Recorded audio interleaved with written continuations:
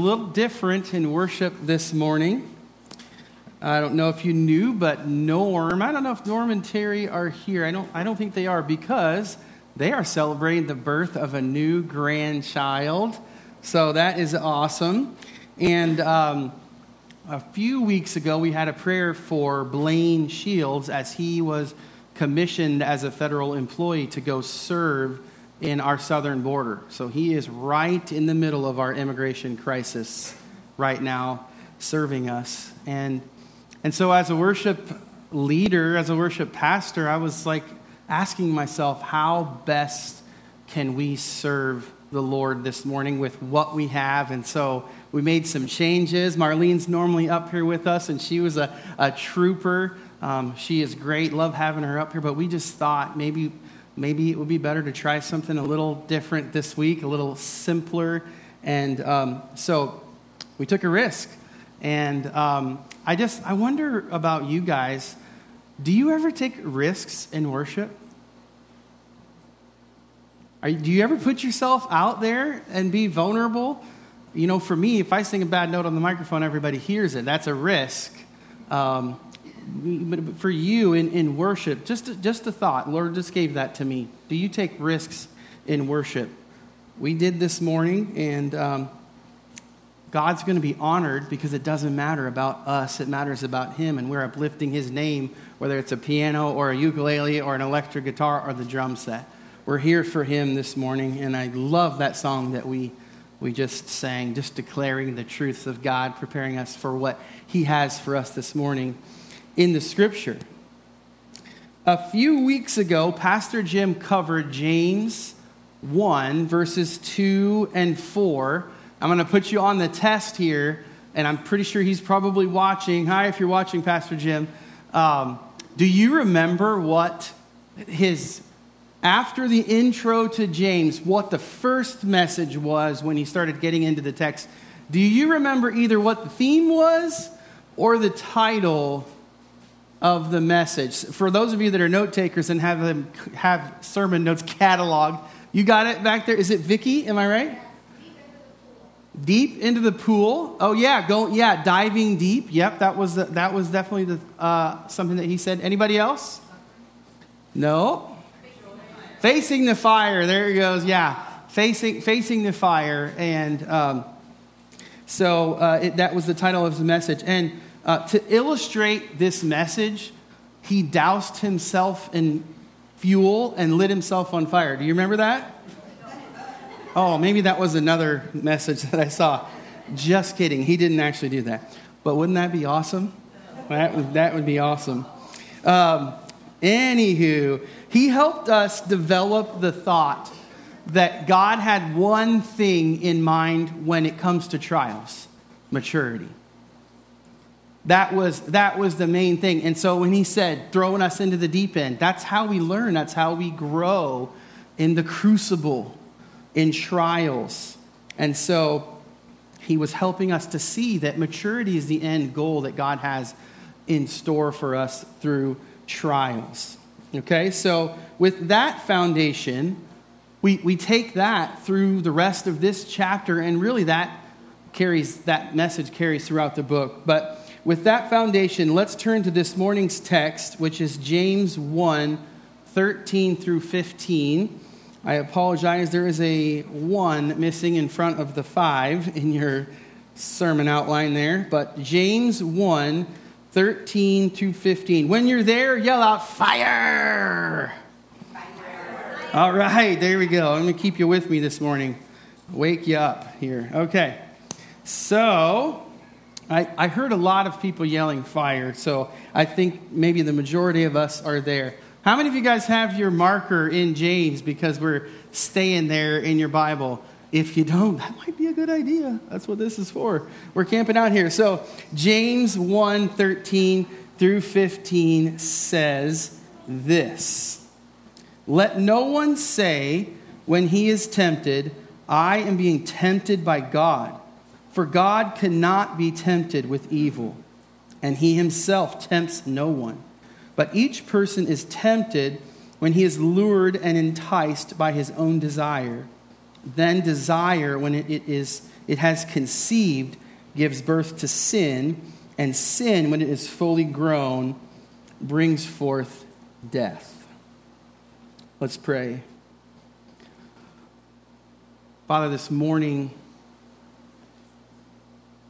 we pause and we ask that you would illuminate your scriptures, not through the eloquence of my words, but through the power of the Holy Spirit who inspired James to write these words from your heart. And I pray, Lord Jesus, that the words of Scripture, the power of the Holy Spirit would be manifest right now, and that you would be moving heavily, and that we would feel your presence as we discuss your word. May we never just think about your word, God. May we be contemplating, and may we be grappling with it, and may we be always desiring to do something with your word, to apply it, to show a step of faith and trust in what we read in the Bible through our actions. And I ask that in your name, Jesus, the name that is above all other names. Amen. Okay. So, in the midst of trials, we will face temptation. And in order to successfully battle against temptation, we need to know some things. We got to have some things ready for us in our minds. And so the first thing is that temptation is not from God. Temptation is not from God. So remember, the Bible is written primarily in Greek and Hebrew.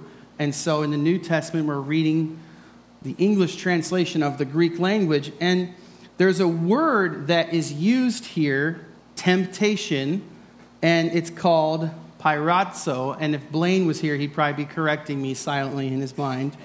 Maybe Pastor Jim too. But this word in verse 13 there, God doesn't tempt people. God can't be tempted. That word can also be translated as testing or trials. So in James 1:13 this morning, pyrazo means tempted.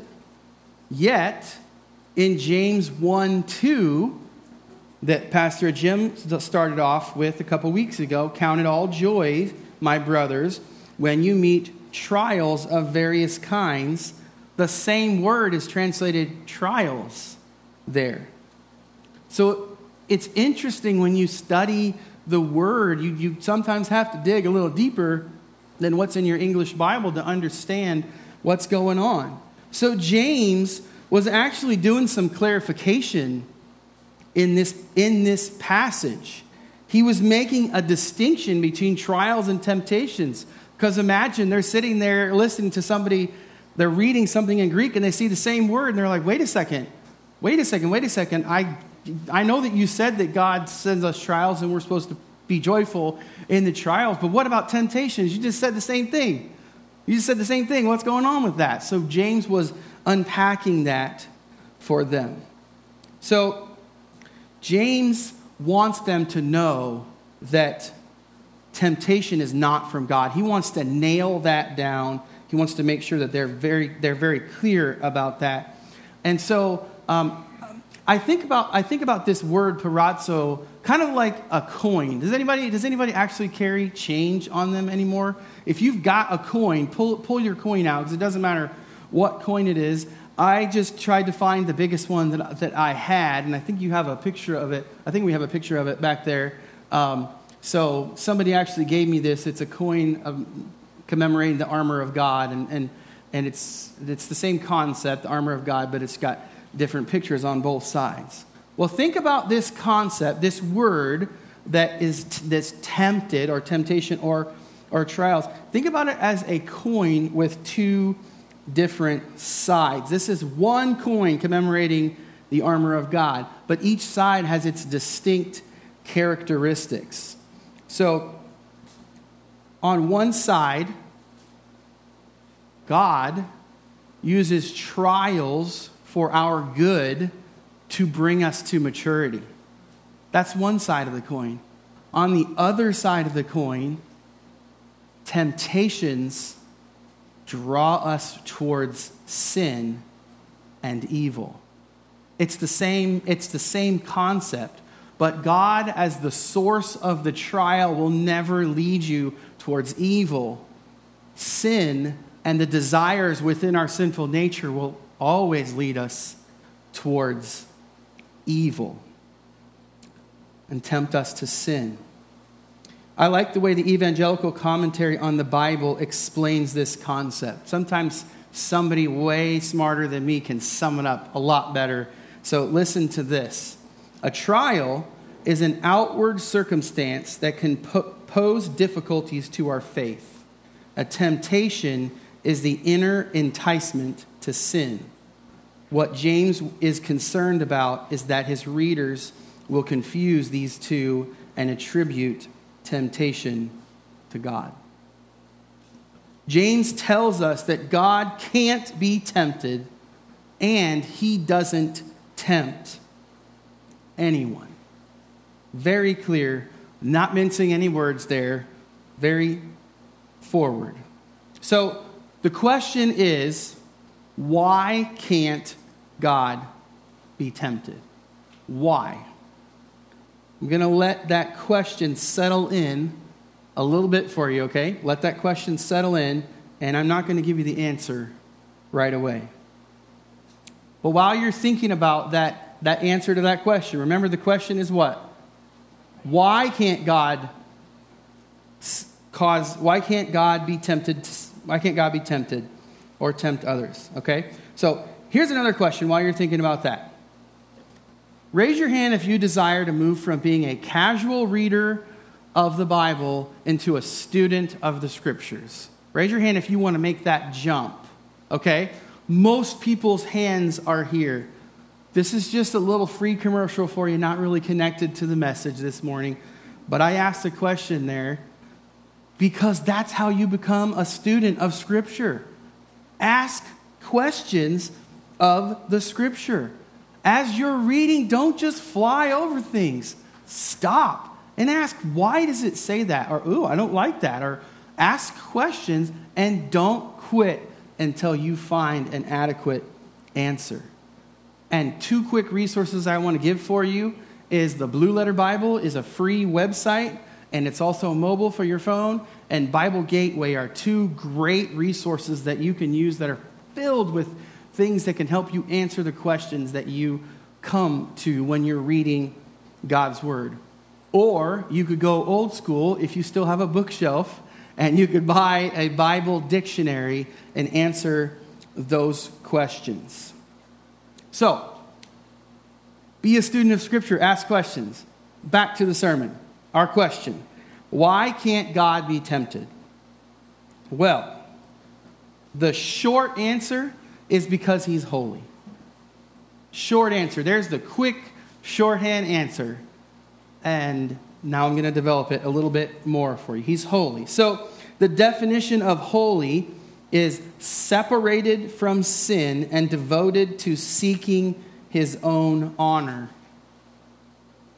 God, in respect to holiness, as we separate ourselves unto holiness, we seek to God's ultimate honor. But God is the ultimate, supreme, sovereign being, so he seeks himself. Does that make sense? There's nothing higher than him, so he seeks to honor himself.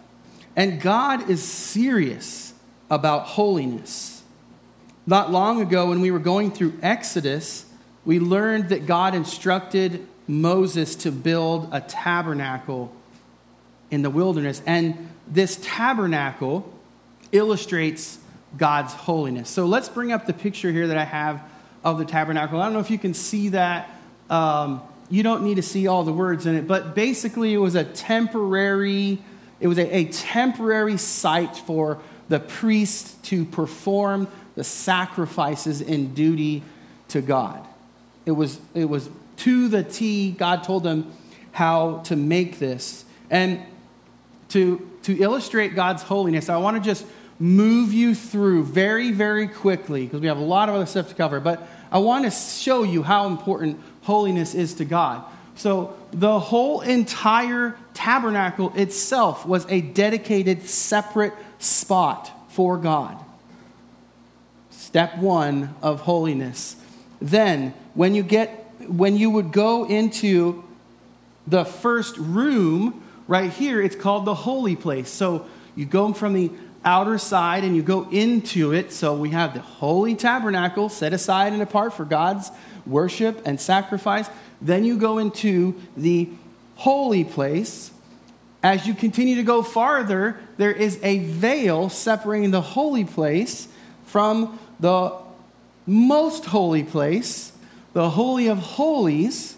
And then within that, you have the Ark of the Covenant that was the dwelling of God. The presence of God was in there. Do you think God cares about holiness? He does. And so James is like, don't you dare say that your evil, passionate, sinful temptations are from God. They are not. God is not the author of evil. He can't be tempted, and he doesn't tempt anyone. He cares about holiness. So stay with me. If a holy God is not tempted to sin, or not tempted by sin, and he doesn't tempt us to sin, where does temptation come from? There's another one of those questions plaguing you this morning. Where does it come from then? That's a great question to ask of the text.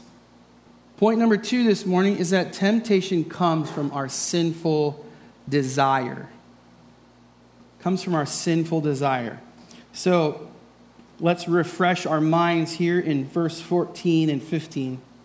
But each person is tempted when he is lured and enticed by his own desire. Then desire, when it has conceived, gives birth to sin, and sin, when it is fully grown, brings death.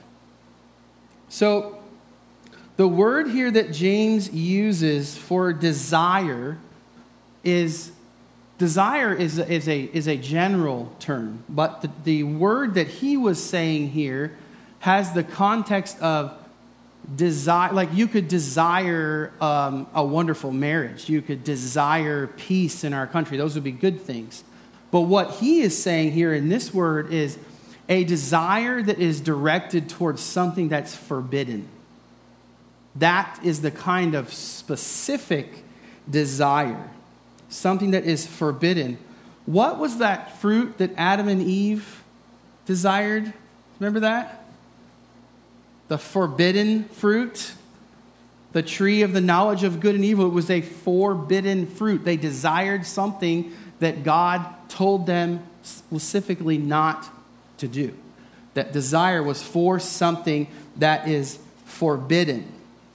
Desiring forbidden things is a universal struggle for mankind, and it's alive and happening today, and it goes all the way back to our ancestors Adam and Eve. So desiring things is part of our nature, as we see in the Garden of Eden, but Ephesians 2:1-3 has some interesting things to say about our sinful nature.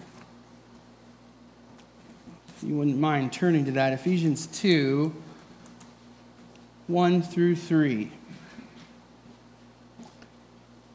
And you were dead in the trespasses and sins in which you once walked, following the course of this world, following the prince of the power of the air, the spirit that is now at work in the sons of disobedience, among whom we all once lived in the passions of our flesh, carrying out the desires of the body and the mind, and were by nature children of wrath like the rest of mankind. By nature, we inherit that sin from Adam and Eve internally. But not only is sin inherited from Adam and Eve, it is inside of us. Romans 1:18-21 tells us that sin is due to our personal choices to follow our own desires in rebellion against the holy God. So we're getting hit on all aspects. We've got sin internally that we have inherited from our ancestors, and we have sin that is lurking within us because we actively choose to rebel against God all the time. That is our sinful nature. The struggle is real. Sin is not something that only some people deal with. Oh, those people are having a difficult time with sin, I could see, but I'm doing pretty good right now. Romans 3:23 says what? All have sinned and fallen short of the glory of God. Everybody is struggling with sin. Sin is no joke. But speaking of jokes, I want to lighten things up for a minute and I'll laugh for a minute here. You good with that? All right. So, there was a guy that went fishing. But at the end of a long day fishing, he caught nothing. Nothing to show for. So he goes to the store, the fish store, and he says, I'd like to buy 3 trout. And the manager said, okay. And he said, wait, but before you start packing them up, would you throw them to me? And the manager was like, okay. Do you mind telling me why you want me to throw fish at you? And he says, so that I can say that I caught 3 fish. You can laugh. It's okay. It's not that great. But. So, speaking of fishing, we went camping a few weeks ago. Sorry, I'm chewing on a cough drop. I still have some allergy things going on. So, we went fishing a couple weeks ago, and while we were fishing, the kids were fishing. I was baiting the hook. And so, as the kids were doing the casting and throwing the worm into the water and not staying connected to it, I was continuing to bait the worm. And if anybody ever had gone fishing with the kids and you end up just baiting the whole entire time? So I liked it, and it was fine. And I actually am kind of thankful because the anxiousness and the anxiety with every cast that somebody's going to get hooked or something like that, it kind of took my brain off of that. So I actually appreciated that a little bit. But this text that we're talking about this morning, believe it or not, I'm going somewhere. The text this morning, James actually uses literally fishing analogies and fishing terminology in this passage, in these words. And it's really neat to see, to understand this concept from a fishing standpoint. So, temptation is progressive. Temptation is progressive. That's point number 3. Okay, and we're going to see this in these words. It's kind of hard to see in the English translation, but I'm going to break down these words for you and kind of try and put it together for you in a different way that maybe might ring a bell for you. Turn the light on. So, temptation is progressive. There's a reason that I can't catch a fish bigger than my hand. Anybody have that plague? I cannot. If it's bigger than my hand, they will not bite anything that I do. And there's a reason why.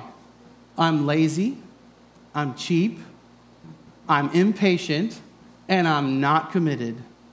I'm probably never going to catch. My father-in-law sends pictures of fish, bigger than him, holding them like this. They're just monsters. And I'm not going to have that experience because I'm not that committed.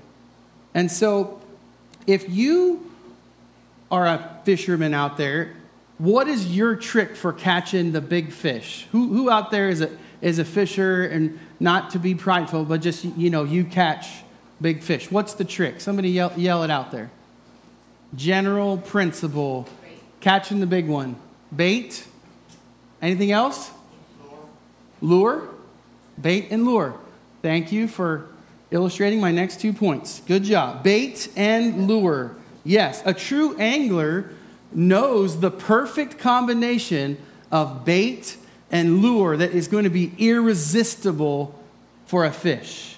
They've got that down, and they can just catch after catch after catch after catch because they know that sweet spot, that combination of bait and lure. The word lure means to draw out. Okay, if you're not a fisher person like me, you're like, okay, I know that that's called a lure. It's the big shiny things. But I don't know why people use it. Well, it's to draw something out. So there's that word. So to entice, to lure means to draw out. And the word entice means to catch by bait. Or, we would say to bait someone, to catch them, but it's the act of catching by bait. Okay, so we have drawing out and being caught by bait. Do you see where James is going here in this passage? There's a progression at play here. So let's kind of try and put all this together and wrap it up with a little pretty bow for you. Point number 4. Temptation that progresses to sin leads to death. Temptation that progresses to sin leads to death. So here's the way I came to think about it as I pored over these passages of this passage. Here's the best way that I could explain the progression of temptation that leads to death. Sinful desires draw us out of the safety of following Christ by tricking us into considering sin. Just considering sin. Trick us. And considering sin leads to committing sin. You see the process there? Let me say that again. Sinful desires draw us out of the safety of following Christ by tricking us into considering sin. Considering sin leads to committing sin. I read something this week that hooked me right in the mouth. Listen to this. The Bible will not let us blame heredity, an evil environment, or wicked companions for sin. The blame rests squarely on the individual, on you and me. When we choose to sin, we choose death. Romans 6:23 says that the wages of sin is death. Listen to this. Sin ravages our relationships. It oppresses our opportunities. It frustrates our finances. It murders our mind. It dashes our dreams. It holds our hope hostage. And it shattered our Savior. Jesus died in your place, guaranteeing you a space in his family. You don't need to do anything. It's already been done. Just trust in Jesus because he is the victor over temptation.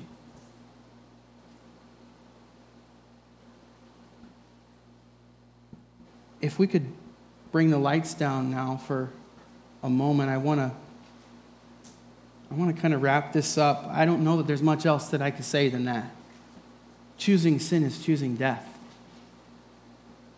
Paula, if you could come up.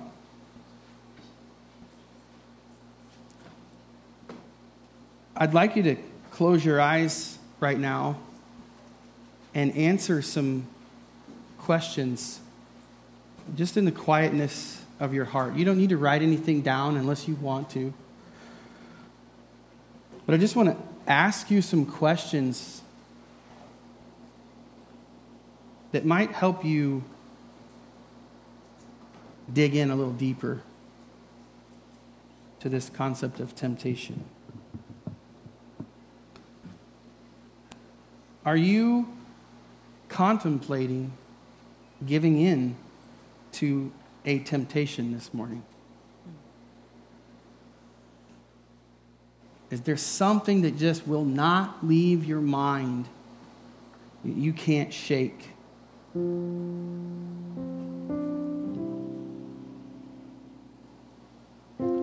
And here's the deal with temptation. Temptation in and of itself is not sin. It's what you do with that sin. It's how you respond to that sin. It's the thoughts and actions that you take. We all face it. Even Jesus faced the temptation to sin by the direct personal attack of the devil. But he says that the Bible says that he is our high priest and without sin. Here's another question. Is there something that is enticing you? Is there something that's got you? You've been baited and you're stuck. Or how about this? If we just bear it all this morning, are you so tired of fighting against temptation that you're considering just giving in? I don't want to deal with this anymore. I'm just going to do it. I'm tired of fighting with it. It's too hard. I just don't want this struggle anymore. And if I just give in, it'll all go away and I won't have to deal with it anymore.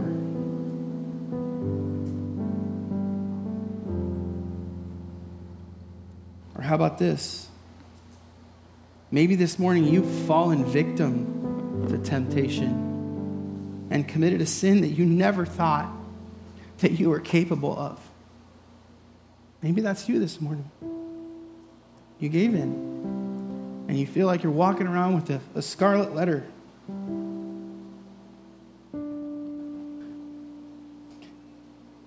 And this morning, Jeff, if you wouldn't mind coming forward and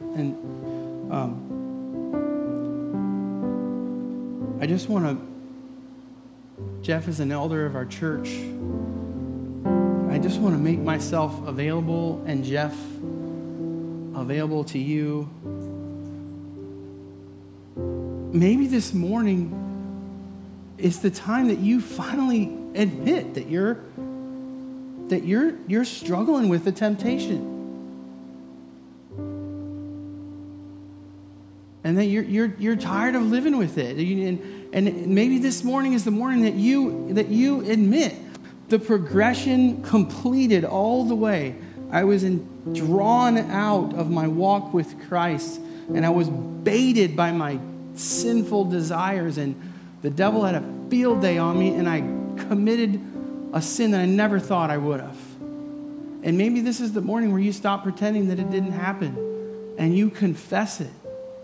The Bible says that if we confess our sins, he is faithful and just to forgive us of our sins and cleanse us of all unrighteousness. You're just one confession away from the blood of Jesus covering your sin and restoring, beginning the process of right fellowship back with God, right fellowship back with your spouse, right finances that honor God.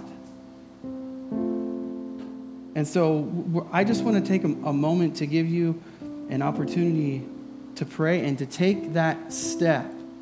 Just as temptation lures us and baits us to sin, why don't you contemplate giving in to the Holy Spirit this morning and surrendering your will? Maybe you have not received the salvation that is offered to you in Christ.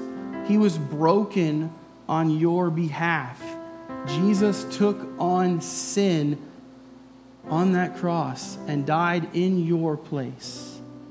Not so that we could live in a trial-free world, but to prove to you that He is with you in the trial and that He will get you through because He got through the trial.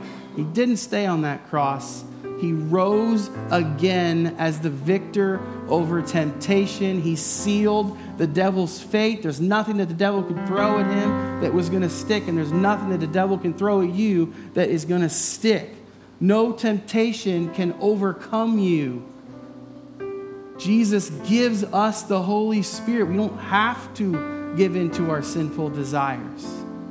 We can live an empowered life in Christ, but it comes through surrender and through the confession of our sin continually, not just the first time in salvation, but continually acknowledging that there is a sinful devil out there who is trying to steal, kill, and destroy, bait, trap, entice, lure. That's his profession. And we can overcome that through the power of the Holy Spirit. Maybe that's you this morning. You need to confess that. If you wanted to come forward at this time, now would be a great time for that. If not, after a while, we'll go into our closing song.